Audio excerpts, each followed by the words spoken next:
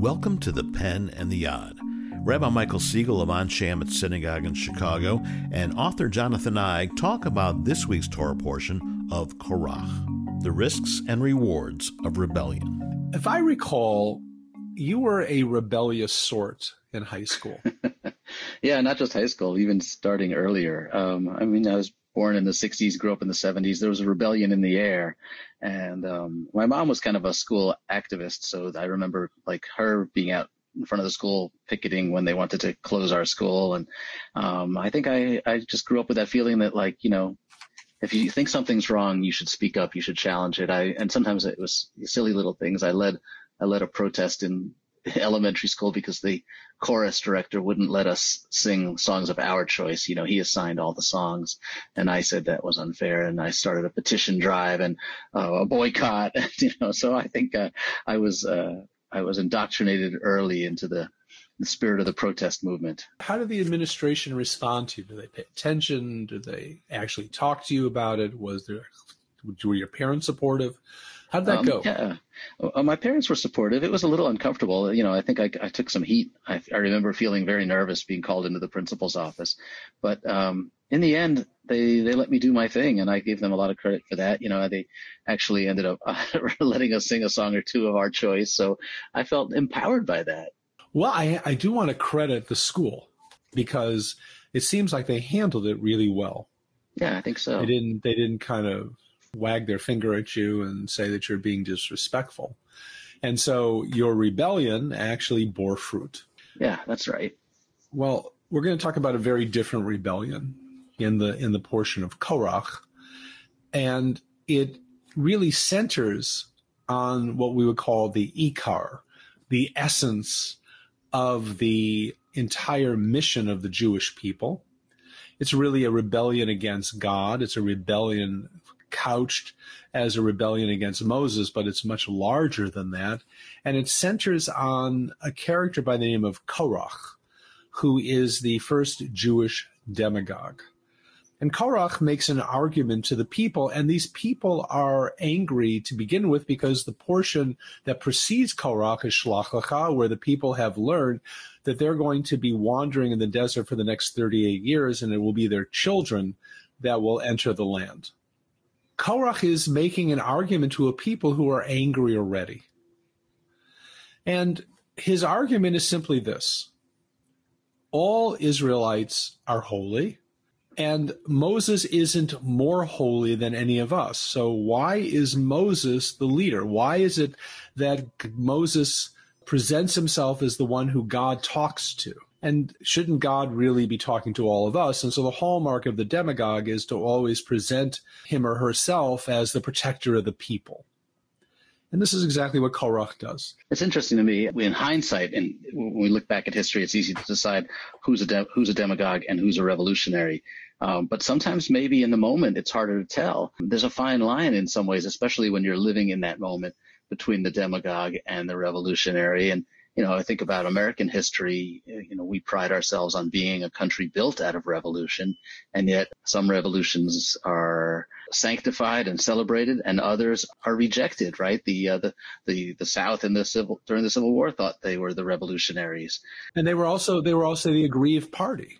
Absolutely. They felt that the North was treating them badly, and that they had no choice but to revolt against them. We're actually watching this in Russia with Putin. Putin is making the argument that Russia is in danger from Ukraine, and Ukrainians are Nazis and all the rest, and they are a deep and very real threat to them. Right. So demagoguery is in the eye of the beholder. And Putin would never describe himself as a demagogue. Robert E. Lee would never describe himself as a demagogue. And maybe it's the winning side of history that ends up telling the story and applying the definitions. Well, I think there's always a shred of truth. There has to be a shred of truth to the rantings of the demagogue. So is NATO perceived as a threat to Russia? I imagine it is. Mm-hmm. So what do you do with that? How do you respond to that? That becomes the larger question of demagoguery. And in the case of Korach, his followers are going to challenge Moses and the core mission. And basically, Dathan and Aviram, who are also two Levitical leaders, refuse to be summoned by Moses, and they say to him that you brought us out of a land of milk and honey for this, right? So they're referring to Egypt as the land of milk and honey, which is just remarkable. And what we see is that the entire essence of the mission of the Jewish people is being called into question. And there's anarchy going on. And Moses challenges Korach's people to a test of God. And it centers around their fire pans, which are kind of incense creators. They're pans, long pans, which they put incense in. So, which is a way of kind of bringing God into their midst. And what's about to happen is that Moses has created a test, but God just wants to destroy all the people. And Moses stands in the breach, even at this moment of rebellion, and says, are you going to destroy all the people because of just a few? This is very reminiscent of Abraham kind of trying to save the people of Sodom and Gomorrah. And so what God ultimately does is the Levites are standing out there, the followers of Korach with their fire pans, and the earth swallows up all the followers of Korach. And then these Levites who are holding their fire pans are then incinerated for added effect. And you would think that's the end of the story. The people kind of have seen God's response to this rebellion. Yeah, if that doesn't do the trick, I'm not sure what's going to. Yeah, right. You've got a much bigger set of issues on your hands, right? So, and yet it does not make everybody come into line, right? It's still there's still doubt in people's minds. Well, there was a deeper issue here. I'm kind of going back to your protest for the kind of music or the songs that were being chosen. The fact is there was a problem that you were identifying. Right. And what happened with the school is that they actually listened and they responded and they found a way to acknowledge the issues without reprimanding you. Mm-hmm. I want to suggest that Moses' leadership didn't actually do that. What Moses does and what God does is say, you're wrong, you're a threat. And then the ground just simply swallows you up. That's one response. But you still have a people that feel aggrieved, a people that is fearful, a people that has really kind of a future of literally sitting in the desert until that entire generation dies off so their children can go into the land.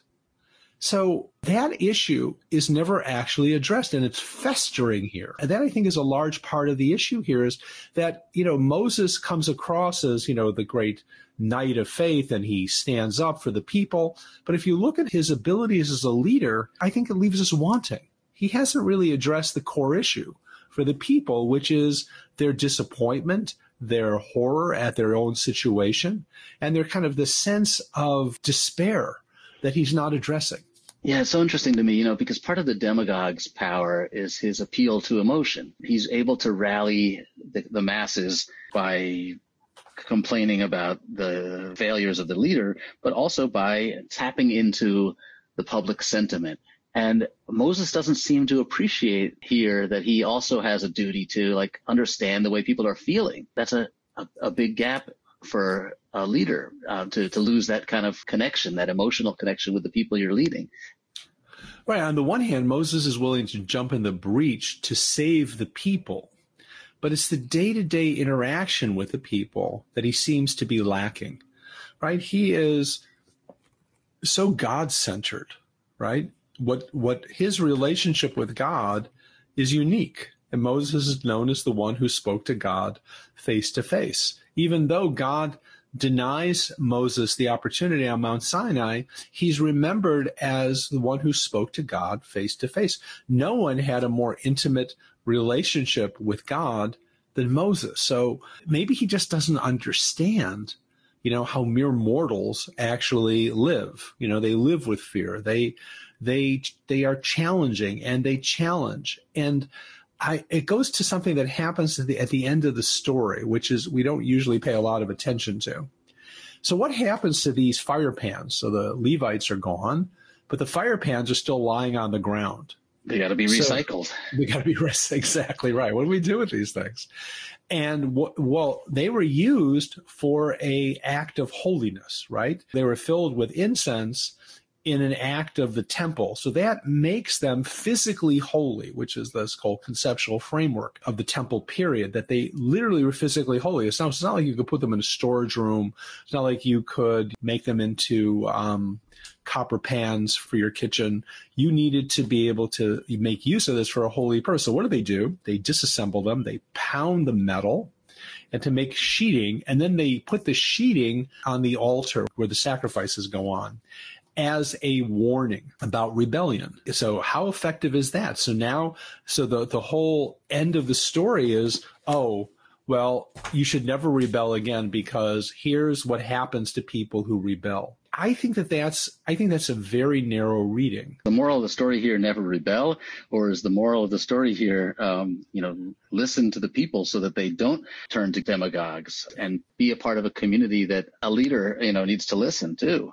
I think it's saying two things, because if you can't say that a people that has stemmed from Abraham who challenges God, or Moses who challenges God, that you can't challenge God, that rebellion or asking hard questions is not part of the framework of Judaism. And so you look at this and you say, oh, well, there are rebellions that are bad, that are dangerous, but asking hard questions, and there are also rebellions that are good. So what do? We have to find the parameters. What are the parameters of a strong, positive rebellion? What are the parameters of dissent? Right? That I think that's a very real question in our country today. How do we deal with it? Is it just, well, it's my way or the highway? How do we find balance? What are questions we're allowed to ask? And how do we protect the republic at the same time as we try to institute change? Do we throw the whole system out and say it's bad, which is what Datam and Avram was saying? Look, you took us out of a land of milk and honey. This whole thing is on its head. It's wrong from the get-go. Or do we say, how do I work within this system? And the sheeting on the altar is a reminder that rebellion and asking hard questions and being critical of government is part of a healthy society, but there are limits to it as well. Yeah, it's really interesting, and it's not resolved clearly because that sheeting still stands as a symbol of a reminder that don't go too far. It's really hard to know where those limits are because often the revolutionary, the rebel, has to push at it uncomfortably sometimes at what's accepted, and you don't know whether you're going to end up on the right side of history or whether you're going to end up on the right side of God, because you're taking chances, you're questioning the establishment, you're questioning the rules, and we want to encourage that, just like right. My teachers did a long time ago, but within the bounds of a community, feeling like you're doing this for the greater good and not for selfish reasons or for immoral reasons. But sometimes it's hard to see that. Well, I want to go back to something you know a lot about, which is Dr. King's letters from Birmingham jail. He's castigating. He's in jail, and he's being told by his supporters and his other clergy, maybe you want to take a breath here. And what does he do? Right. He challenges them. But what's he using for the foundation of his argument? He's using the Bible and the Constitution to try to remind these other ministers that they've lost sight of what the Bible and the Constitution are supposed to be teaching us. So he is very much operating within the parameters of the establishment to make his argument. So it's as if they're saying rebellion, well, I think we've had enough of this for now. And I think King is saying, no, we're doing exactly the right thing. And I am doing it within, and this is the spirit of this country. I think that's a very interesting, it's an interesting example, but I don't think that everybody who read the Birmingham letter was excited about it. No, clearly he was calling out religious leaders who were, established in their communities and believed that they were doing what God told them to do. So it's not always clear, and that's how we began this conversation. There's a fine line between the demagogue and the revolutionary, and some people, certainly people who were invested in segregation in the South and wanted to see change come slowly, would call King the demagogue. But what King was responding to was the condition of America vis-a-vis people of color. He said, I'm not going to stop because people are suffering. He continued to hear the cry of people who are living in circumstances that were clearly unfair, without equity. And I think that right there you have the sheeting on the altar. How do you balance it? And as you said earlier, you don't know until you look back in history. Was it too much? Was it too harsh? How do we balance it? And I think that the story of Korach is an archetypal story about not only demagoguery, but it's also this challenge to Moses is also a very powerful story about leadership, one that I think has great relevance today as well.